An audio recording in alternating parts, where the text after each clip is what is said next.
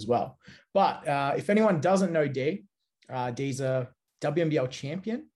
She's former GEMS coach. I think she's done a fair share of coaching in her time, and she's also currently our Champ Women head coach for anyone that doesn't know that as well. And Dee is going to tell us where she spent the last few weeks. So maybe we'll get it started with the first question. Where are you currently right now? I am in hotel quarantine at the Pan Pacific in Melbourne. So it's home, but it's so close but so far. So I'm here. I think I'm I've lost it. I think I'm day 9 of quarantine. So yeah, I'm in my hotel room, which I can't complain. It's quite lovely and pretty big. So there's 13 steps from my window to my door, which I've worked out quite quickly. And I have a nice city view and everything. So it's quite lovely. But yeah, I'm keen to get out next week. Great. And now, what does a day in hotel quarantine look like? So talk us through, like, what have you done to, I guess, stay busy or keep yourself sane? Well, I mean, I think I've spoken to you a few times. I'm quite happy in hotel quarantine. It's forced me to actually take a break because, as you know, I'm extremely busy and don't really stop. So I think the fact after I landed, day 2 of my quarantine was my birthday. So I was able to milk that for a couple of days and I had lots of deliveries. So that was excellent. And the hotel staff were lovely. They were trying to make it as nice as possible. But they sort of have an hour window for meal time. So between 7:30 and 8:30, my breakfast gets delivered. So it's a knock at the door. And so you've got to wait 15 seconds before you open the door. So you've got to have a mask on, open the door, grab a brown paper bag of your breakfast and close it and wash your hands and then eat. And then everything's got to be double bagged so you've got to get rid of your rubbish after each meal. So you have to put it all back in the brown paper bag, put it in a plastic bag and put it outside the door. So no one comes into your room. So if you want to change linen or change your towels or do washing, you'll do hand washing. I think I've had one laundry that was free, I think, and the rest you've got to do your own washing. So, I think for me, really early on, and because I've done a fair bit of traveling and being in hotels, I sort of made it sort of my own pack to separate my room into spaces too. So, I don't sit on the bed and lounge around because I probably wouldn't do anything for the whole day.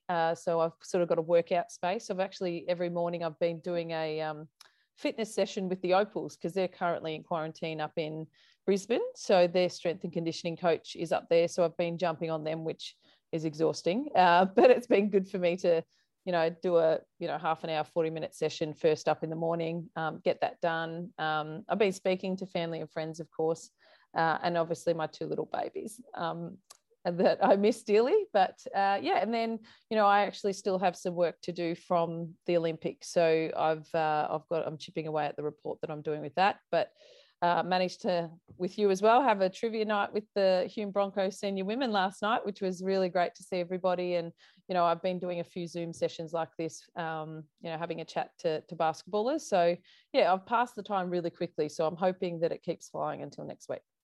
Great. All right, now let's just lead into, I guess, why we're here or why we're chatting to you. So what was your role with FIBA and what did you actually have to do? So I obviously pretty much got offered an opportunity of a lifetime to go over as a FIBA scout or an analyst. I'm still pinching myself that I was able to do this. And there were 4 of us from around the world that were in this role. And the other 3 analysts or panel quite some or more experienced or older than me. So I think it was nice to probably have some fresh eyes, like someone much younger than them there as well. But essentially our role was to, I guess, represent FIBA, but to be there and scout each game. So 2 of us were doing the women's competition and 2 doing the men's competition, but we still watched every game and took notes about offensive style of play, defensive trends, coaching trends, post timeout, what actions coaches tended to use, also late game or late shot clock ideas as well. And if there were anything that was consistent or whether, the athletes, it was more athlete driven, because obviously at this level, there's a lot of, very experienced players. So sometimes coaches to let the athletes dictate that late in games and quarters. So analysing that. And then after each game, we'd sit and debrief and then, essentially take notes. So now I'm in the process of developing a report that includes overall summaries of the women's competition, but then breaking down each country and also talking about their key players, obviously, as well. Yep. And what will FIBA do with this, I guess, with this info? Yeah, well, in saying that, I'm not 100% sure exactly, but I have been told, obviously, they will, because they'll get one for the men's and one for the women's. They'll vet it as well because, we can't probably be too scathing about some countries, or we can't be too biased in other areas. So they'll go through it. And I guess the whole point of it too is a development opportunity, but it's also information for each federation or each country. So this report will then get distributed to each federation. So it will come to Basketball Australia. And so they will see essentially an overall summary and, from a different point of view too, because obviously they'll get their review and feedback from our Australian coaches, but it's from us that have also been watching 52 games in 2 weeks. And being able to compare them quite closely and intrinsically. So, it'll then filter down, and every federation, I guess, will have the option to do what they want with it. They'll either park it or keep it in mind, or they'll put it through their high performance programs, or it'll be a review for their national coaches to have a look at how different countries are evolving. And there were some countries that really showed a big improvement or a variation in their style of play, particularly since Rio even. And I think that's what obviously FIBA are looking at is, how the modern game is changing, because, and especially for kids these days too. I know me growing up as a player, I was a point guard. So, I was just solely taught point guard skills. And now, players are so versatile and coaches are looking for that versatility. And so now it's really important that players have a great aspect or understanding of every position. So, I think, just showing how every country is changing and evolving and modernizing their game too, because it does go in, I guess, swings and roundabouts. Like, it is kind of going back. There is some old back to basket post play, which is really exciting because I think it should never disappear. But there were some countries that came away with no legit 5-man, which was really interesting. Yep. So now, obviously, you watched a lot of basketball. What was a day in Tokyo like for you? I mean, I've heard this, but let's explain. Yeah. So I guess it was obviously very different than if I experienced, it was my first Olympics, so I've got nothing to compare it to, but obviously COVID impacted the process a lot, and it was very strict in terms of our hygiene and everything. I was in a mask for 18 hours a day essentially, but the hand sanitizer and everything. But we were in a hub, so I was in a hotel about 15 minutes away from the basketball stadium, and it was a beautiful stadium too. It would have been so nice if they could pack it out, even just with locals. It would have been incredible. But yeah, 15 minutes away. So in the morning, I'd have to wake up and do a COVID test straight away. And then, there was hotel breakfast. So we had to go to a particular area within the downstairs restaurant that was just solely for us and the referees. And then catch the bus at 8:00. We'd drive to the stadium. There was a checkpoint just on the outskirts of the stadium. So we'd all have to get off the bus. Police and army would search the bus for any either people, packages, anything under the bus, bombs, all those sort of security checks. We had to take our bags or anything that we had with us and go through a checkpoint quite similar to the airport and get everything screened. We'd have to get our temperature taken, our accreditation checked, which I have actually here to show my accreditation as well. So this barcode, this is essentially was my visa for being in Japan as well. So if you weren't wearing I had to wear this all day, every day, everywhere. Because if you didn't have it, and it had particular, so this number 2, and it had little codes of the areas that I was allowed to be in. So it was it was very strict about where you could go. So yeah, we'd do the security clearance, and then they'd drive us to this back doorway of where it was a FIBA entrance. And we'd go in, and it was where the refs could hang out, but we had our own separate scout area that were desks, and we'd be near one of their, the FIBA media personnel who would always print us the games for the day, the starting lists, which would also have their accumulated stats and, just personal information, age, height, all those sorts of things, I guess, for comparison against each team. And so then we'd sort of essentially discuss the day coming forward, and then we'd move out to the court, and we'd sit and watch. Yeah, we had 4 games. So in between each game, there was a bit of downtime.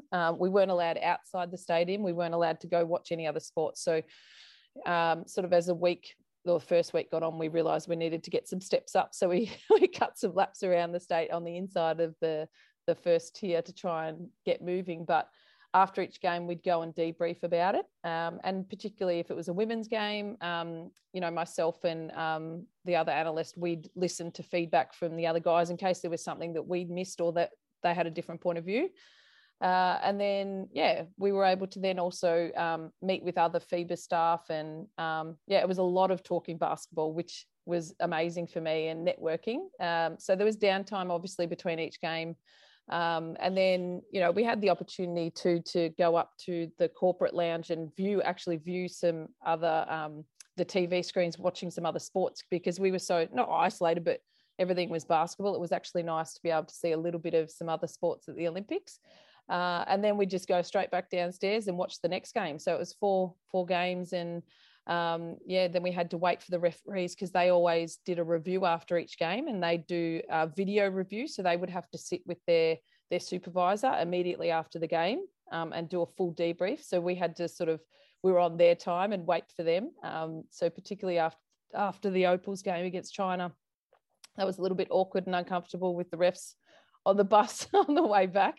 But certainly, we'd wait outside at 11:15 at night. So we'd been there since 8:15 in the morning, or 8:20. And then at 11:15, we stood outside. So I was able to it was maybe 2 meters from the door, and I could get some fresh, dark air, and then wait for the bus and then get on the bus. So the Japanese are very efficient and very organized. So the bus would not leave a minute earlier. So we'd have to wait. Even if there was no one else coming to the bus, before hi Hannah, and then we'd go back to the hotel. So, we spent a long time at the stadium. So anytime when we got back, if we had to do hand washing, or, if we did any work, or we wanted to catch up with someone, it was, a very late night. So it got quite exhausting towards the end, but, all of us were in the same position where we're at the Olympics. It's a once in a lifetime opportunity. So we sort of powered on. Great. So do you think you have one thing that was the highlight of the whole trip?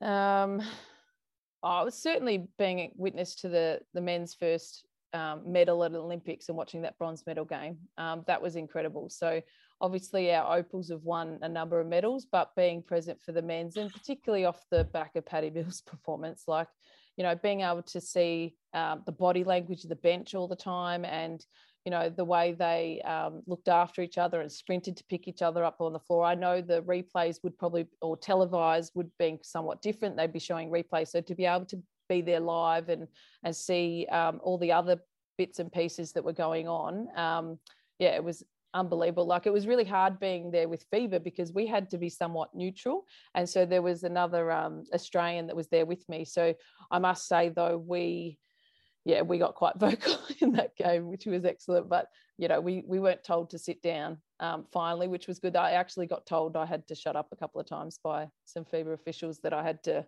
tone it down a little bit.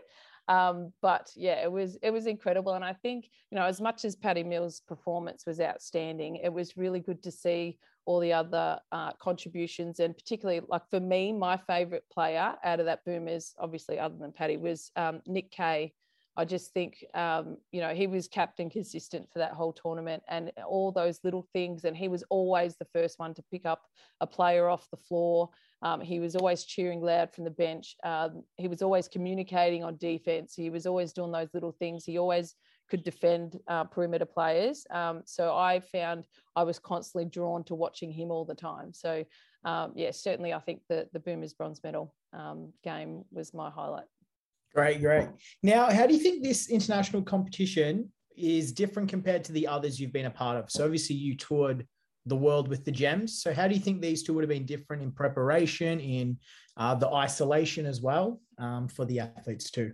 Well, I mean, like I said, I haven't been to an Olympics before. So for them being in the village, I think it was quite similar to what they've experienced in the past. But in terms of performance, certainly a part of the report that I have to prepare also has to detail their preparation. So we've had to actually research and speak. We spoke to officials, we spoke to coaches there as well about what preparation they'd had, and all of them were quite different. And so for example, in the women's competition, Korea did nothing.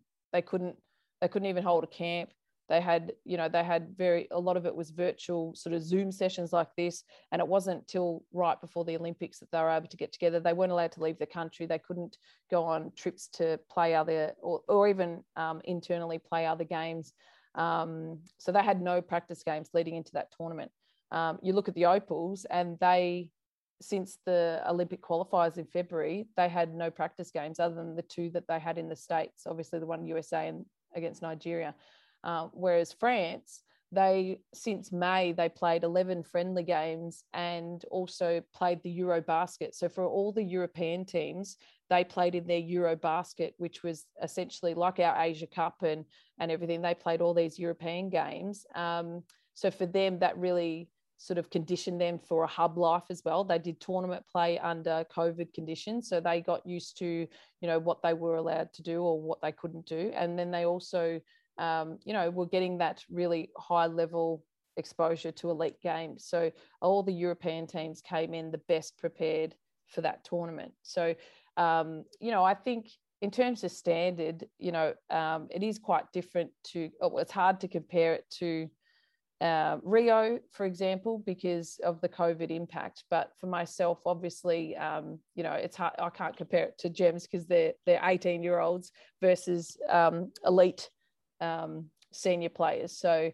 I guess the tournament play still all has the same aspect. There were still players that didn't suit a certain style of play, or for, teams playing against Japan or China, for example, because they're much, especially Japan is so much smaller and faster. There were players that were too tall and cumbersome to get on the floor. So for athletes having to deal with the fact that, they've been playing big minutes, but then that they didn't suit that style of play, so they didn't get on the court in that game. I think, you've got to be able to have that professionalism and maturity to deal with, not getting on the floor and understanding that that's the role you have to play for your team. And I think a really good example even it was Matt Dellavedova, who'd been starting and playing quite decent minutes through that tournament. I think he played 2 minutes in that bronze medal game.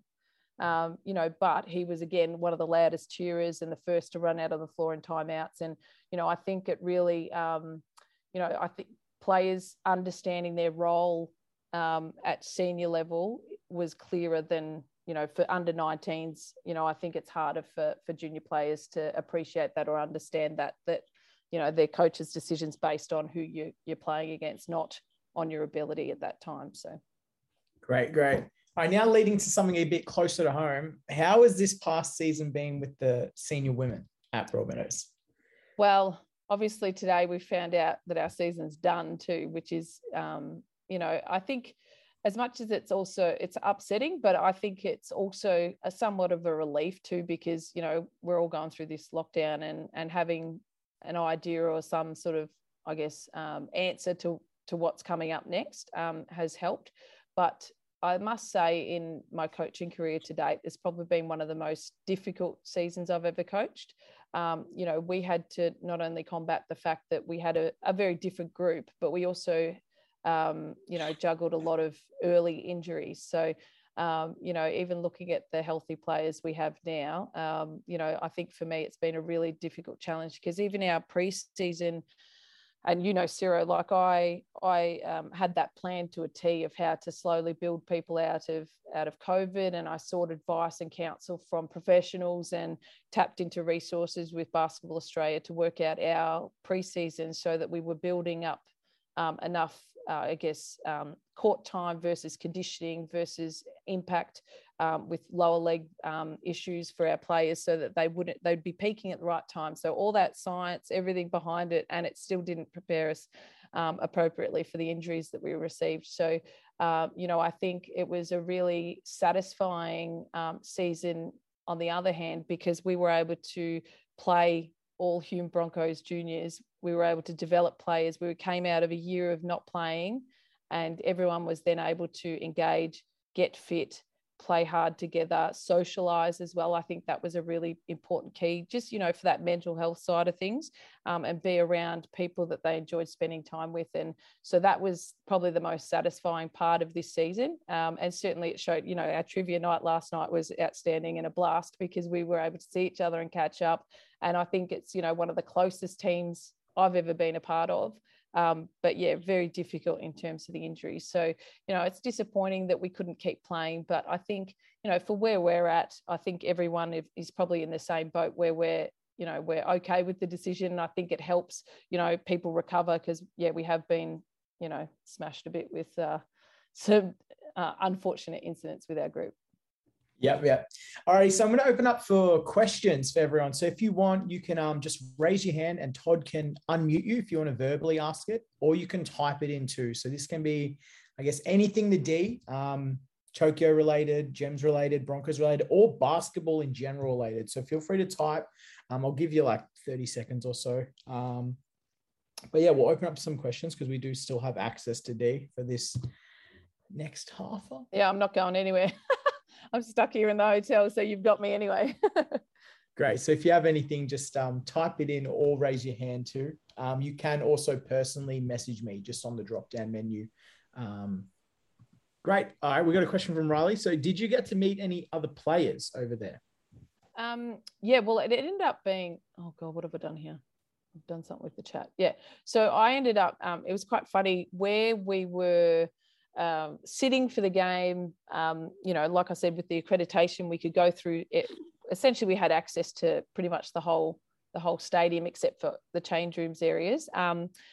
But we didn't realise that when the players, because they had to exit the court down the other end and go through a media zone, so they'd get dragged by reporters to speak, and then they got shuttled out this other area, that they actually walked all the way around the court right to where we were hanging out, like our rooms were with the refs and our staff sort of seating area. So when it probably took a week, and then because often we would go up to the lounge and debrief up there. So we realized that, when I walked out through this other exit, we had to stop and wait for the athletes to walk past. So then we became a bit stalkerish and went after each game to go and say hi or good job.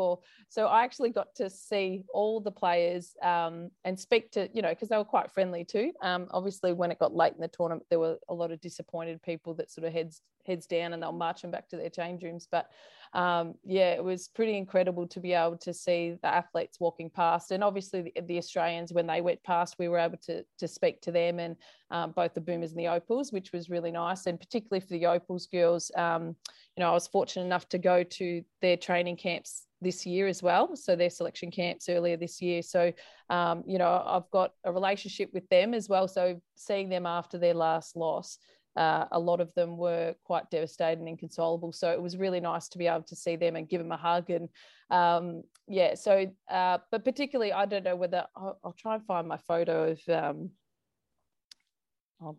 I'll bring this up. So this is probably the best photo I got, because I was trying not to be too much of a creepy fan, taking photos of everyone walking past. But certainly when the USA went past, all the volunteers as well would come to that area too, because obviously they were big fans of all the USA NBA players. So especially whenever they played, there was always, even though there was supposed to be no spectators, there managed to be a lot more volunteers in the stadium that day. So I certainly got, hold on, this is a bit awkward. I should have brought up the picture before I started chatting. But Kevin Durant, obviously for an older guy, has done a really good job no, I can't find it. I'll keep looking. We can move on to the next question if you like. But yes, all the players. And I tried to speak to Evan Fournier from France, because I think he was my favourite men's player other than the Boomers. But he didn't want to talk. So that was a bit awkward. Great. All right. Other than the Australian team, who was your favourite nation to watch? Oh, in the women's, definitely Japan. Like they were incredible. And I think, for any young athlete, oh yeah, there you go. Thanks. Thanks, Anna. That's the one that there you go. So that's how close I was able to get to some of these players. So that's a bit Yeah, that was amazing. So, yeah, Japan, particularly for the women, and they were undersized, very undersized. Their guards particularly were much shorter than me. And the way they played, how hard they played, and also they were smiling all the time and having fun. Like they'd get blocked, and their teammates would run over and giggle and pick them up off the ground. It was just really refreshing because especially at that level, so many of them are professionals. But for the women's competition, definitely Japan.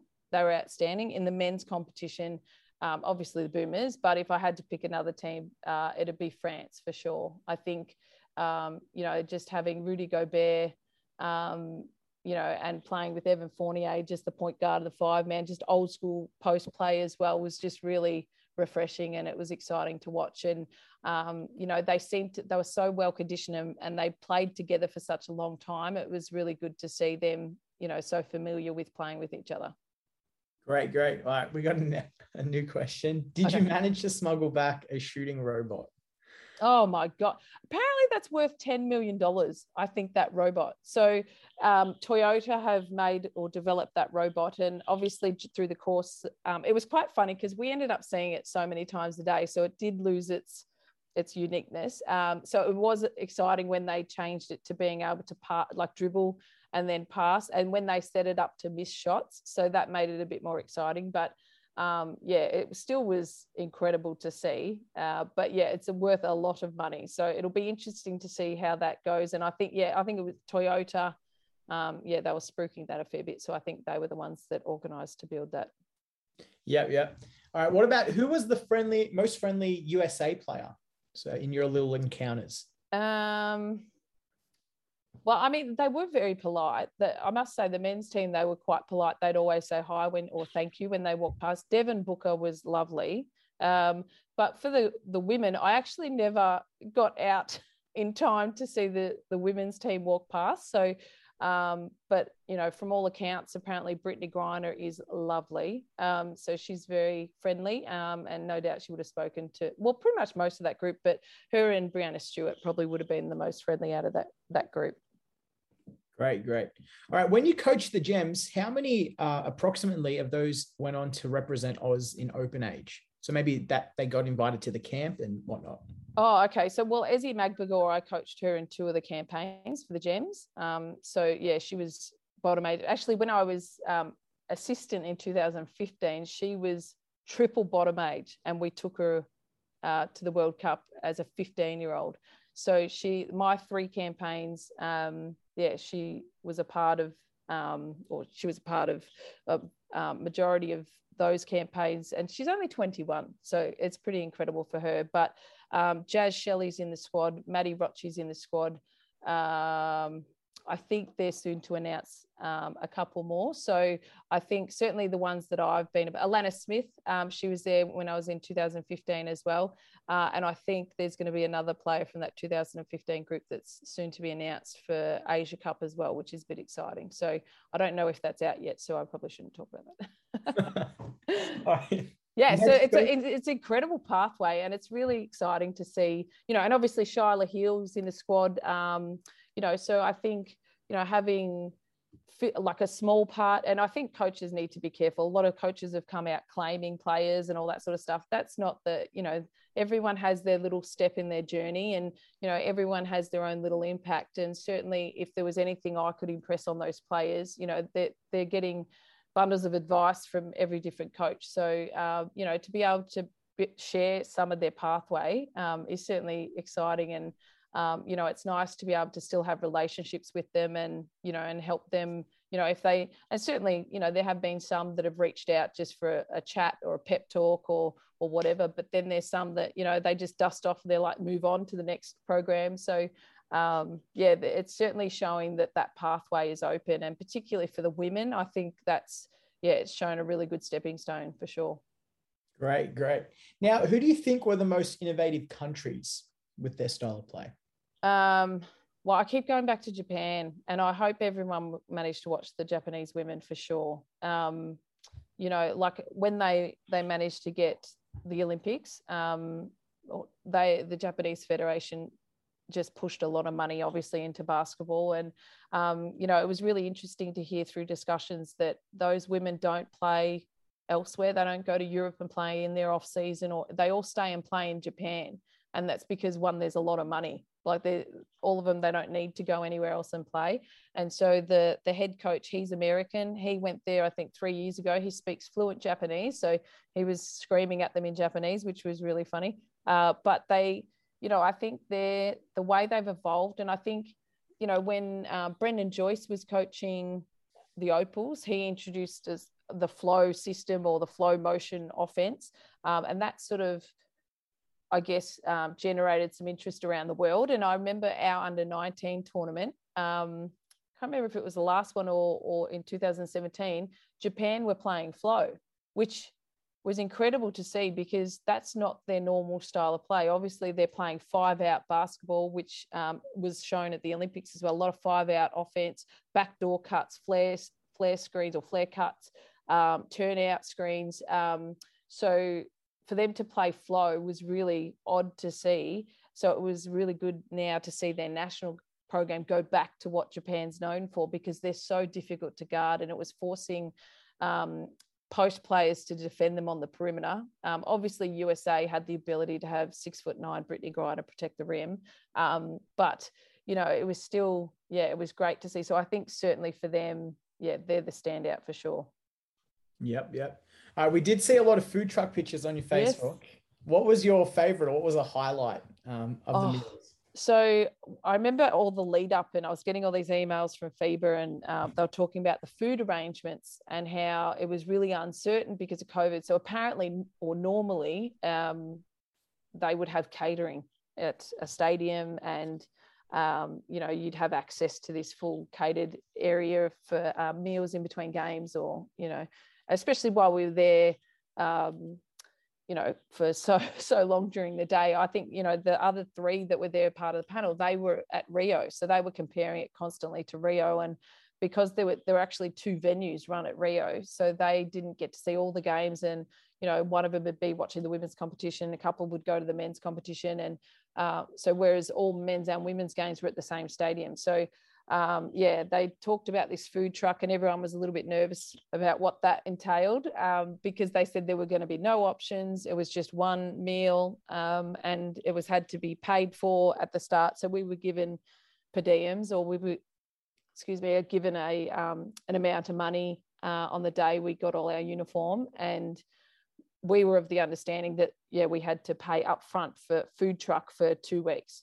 And so, when the first day we went to the stadium, as it turned out, we didn't. We were given these little tokens to go to this food truck. And so, we thought, well, give this a whirl. And it actually had 2 options every day, and they were different food trucks. So they were obviously contracted for the course of this Olympics. And I just wanted to pick this truck up and bring it back to Australia. Like, they were incredible meals, and everything was so clean and neat. And the best thing, well, I mean, I like eggs, but they kept having all these poached eggs on top of, whatever the meal was that you would crack and it'd stir through the rice and everything, which is something that I was a bit nervous to do at the start. But I was sort of bullied into trying it. And then, it was incredible. So obviously the food truck meals were amazing. So they not one disappointed. And it was a really nice variety. But then we also had access to this, the corporate lounge that had pretty much the same food every day, but they, there was pasta or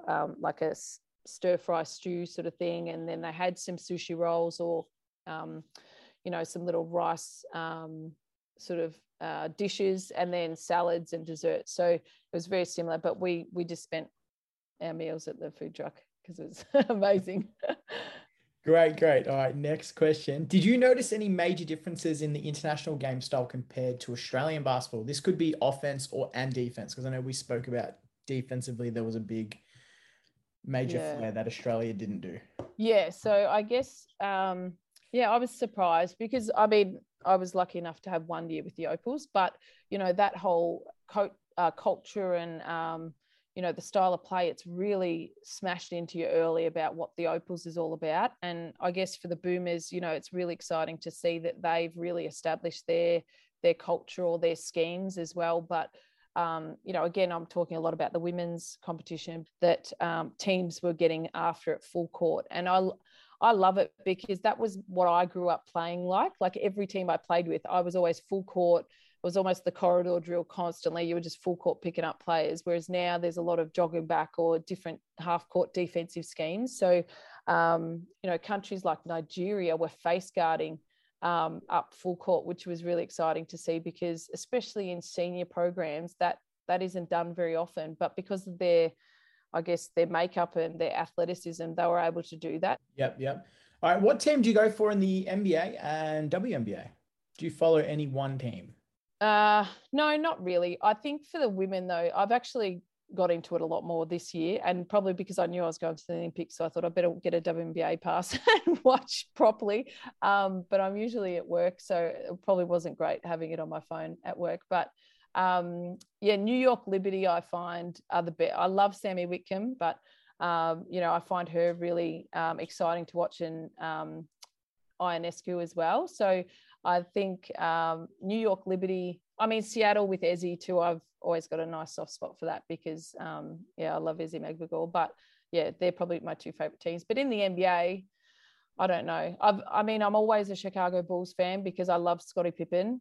But seriously, I wouldn't even know the roster at the moment other than Zach LaVine, which, I actually haven't watched enough of the NBA, to be honest, to get after him. But I might have to follow Patty Mills a bit more, I think. Great.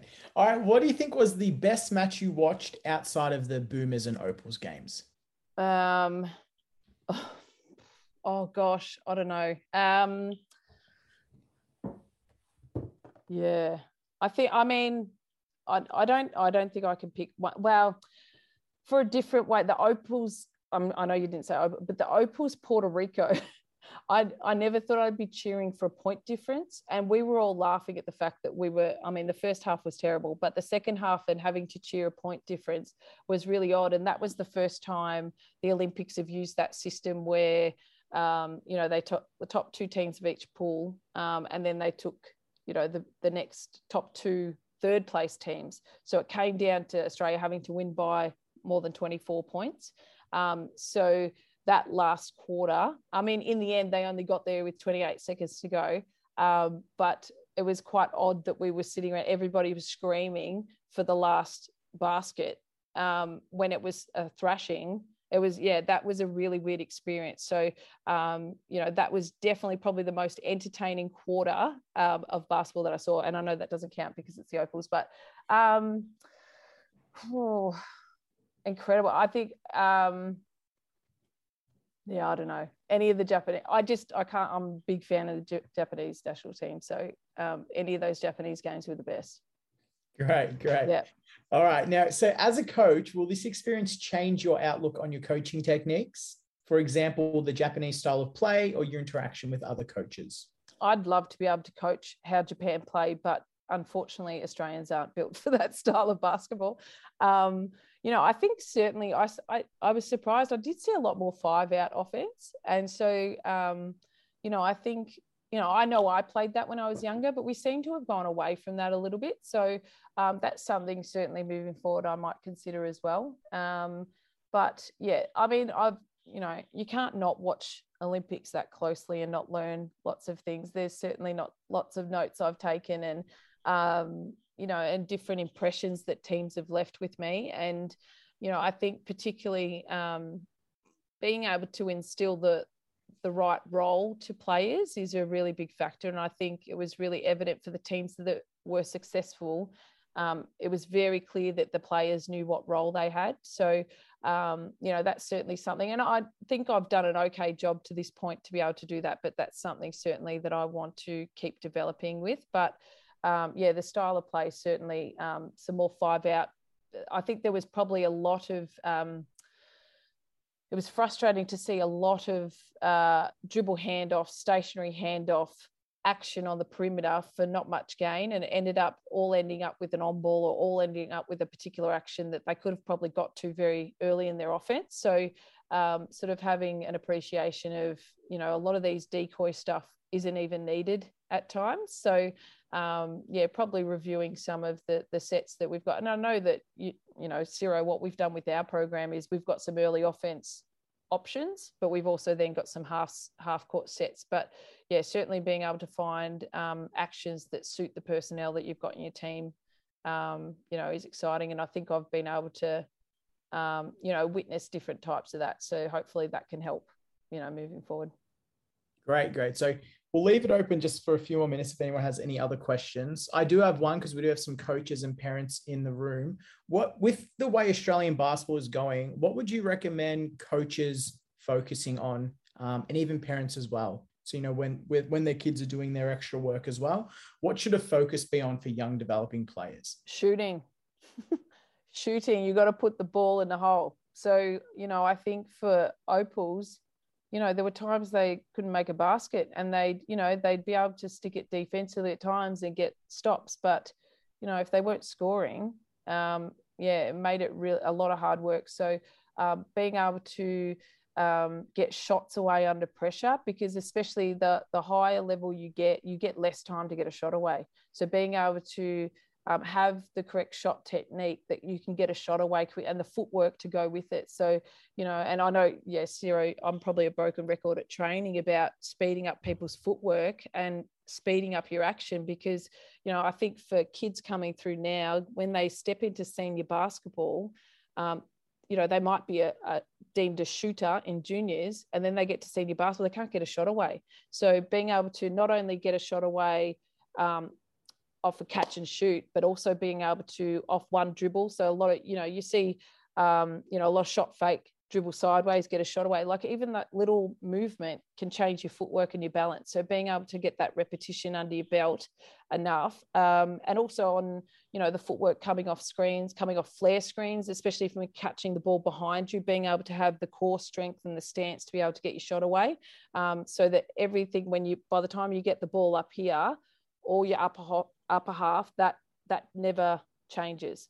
So I think being able to get all those little, that skill set with your shot is real key. But, I think, and I touched on it earlier, the versatility in athletes now is really attractive for coaches. So, players don't want to get pigeonholed into a particular position. But in saying that, you also want to be getting into senior basketball or going through and finding an identity about what you're good at, and I know I've had some of these conversations when I was having final selections for GEMS, and especially on the last night, you'd be deliberating over two players, for the final spot.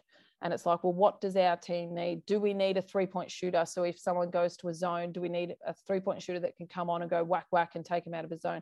Do we need someone that's really poised and calm under pressure that, if we get rattled or momentum swing, comes into the game, that we can put them on the floor and it settles everyone? Or do we need a defender that, they might not play, but we know that if someone gets away, that we can just put them on and face guard and they can stop. So, having a bit of an identity around what you are as a player. And so, sometimes that, that happens later too, but being able to be exposed to different types of positions is really helpful in discovering that. So, I think if, for players these days, that you can make a lot of money being an outstanding defender. Like, look at Matisse Thybulle. Like, obviously he's got the offense to back it up, but, being already known at his age and I guess, he's still new into NBA essentially compared to a lot of the others. He's already known for being an outstanding defender. So, that's really attractive for coaches when they have to select teams or they're trying to build a program. You need those types of players. So, I guess, the shooting particularly, and also building a bit of an identity about what you're really good at. Great. Now, for the, junior Broncos suffering these lockdowns, what would you recommend them to do to stay engaged or stay busy or stay up to scratch, so when they do come out of this, they're ready to participate again? Yeah, well, it's really I grew up in the country on a farm, so I didn't get exposure there was no way we were doing training programs, if we were isolated or it was an off season, you were just by yourself. So having self-motivation is the key, but certainly, writing down a bit of a plan or a goal during the lockdown is really important. I used to have things stuck on my wall next to my bed about what I wanted to tick off that week. So I'd have short-term goals, I'd have medium-term goals, and I'd have long-term goals. And my long-term goal was always to play for Australia. I had medium-term goals that might be in the next couple of years, and a process to get there. And then I'd have weekly or daily ones. So, but particularly, you can sleep with a basketball. I know, just to have the feel of the ball, because that's the biggest thing when you come back onto a basketball court is it feels like, God, I haven't touched a basketball in ages. But if you're holding a ball or you're sitting on the couch holding the basketball, it just takes that little bit of, I guess those things can affect your confidence. So it just takes that little bit of worry away so that as soon as you get on the court, the rest can come. But conditioning is easy to keep up. You can do different things to stay fit, obviously with the 5K rule, all that sort of stuff. But, I'm doing these fitness sessions online in a hotel room, and I can hardly walk because I'm that sore. But, there's ways around of staying fit. And certainly, even, with lockdown, you can do your own little home programs. You can join up with teammates. And obviously technology is amazing being able to do that. And it makes it hard for cross training with swimming or cycling. So unless you have a stationary bike or you're able to go somewhere cycling, they're really good ways of staying in shape without impacting your body, because, we know there's been a lot of lower leg injuries or stress related injuries with basketball and coming back. So, I think certainly with coming out of these lockdowns, it's always a risk because usually it's 1 week and you're on a game. And then I think, that's still not enough preparation time to be able to get your body conditioned to playing on floorboards. So, I think you still need to run, like you've got to actually get that, body impact happening. But you can also complement that with some other cross training as well. So, but having little personal goals is a real key. Absolutely. And I think, if you're not sure how to do that, I'm happy to give some advice on that. Or, there's plenty of self-help things, or there's, speak to coaches about how to do some short-term or medium-term or long-term goals and being able to make them achievable, because there's nothing worse than putting all these goals up and there's no way you can make them. So they've also got to be achievable, and you've got to reward yourself when you get one of those goals. Great. I think we got the last question here. Paris 2024 on the cards. Oh, I would love to say yes. Look, the discussion with FIBA was positive. They really enjoyed, and they thought our 4-panel analyst group was worked really well together and was really cohesive. I mean, in saying that, we've still got to submit the report, so we might not get marked high for that. We'll see how we go. But that it's so far out. I mean, it's only 3 years, but it's still so far out for them to make that commitment. So I won't know if I get another call up or anything. I'm just crossing my fingers and toes that I do, because it was an incredible experience. And hopefully by then COVID's changed too, so that, it'll be a bit of a different scenario. But, if I never get to go to another Olympics, I'm still extremely grateful. It was outstanding. So, my pathway though for coaching will take priority though. So we'll see how that goes. Great. So I think we're going to leave it at that, but we do want to thank you for your time. I thought you did great with answering all these questions too, and give us a little insight to your last 4 weeks or 4.5 weeks is going to be in total. Yeah. Once it's all done. So thanks for that. And thank you everyone for tuning in too. Thanks for the questions as well. And hopefully we see you on another Zoom in the future. No problem. Thanks everyone. Look after yourselves.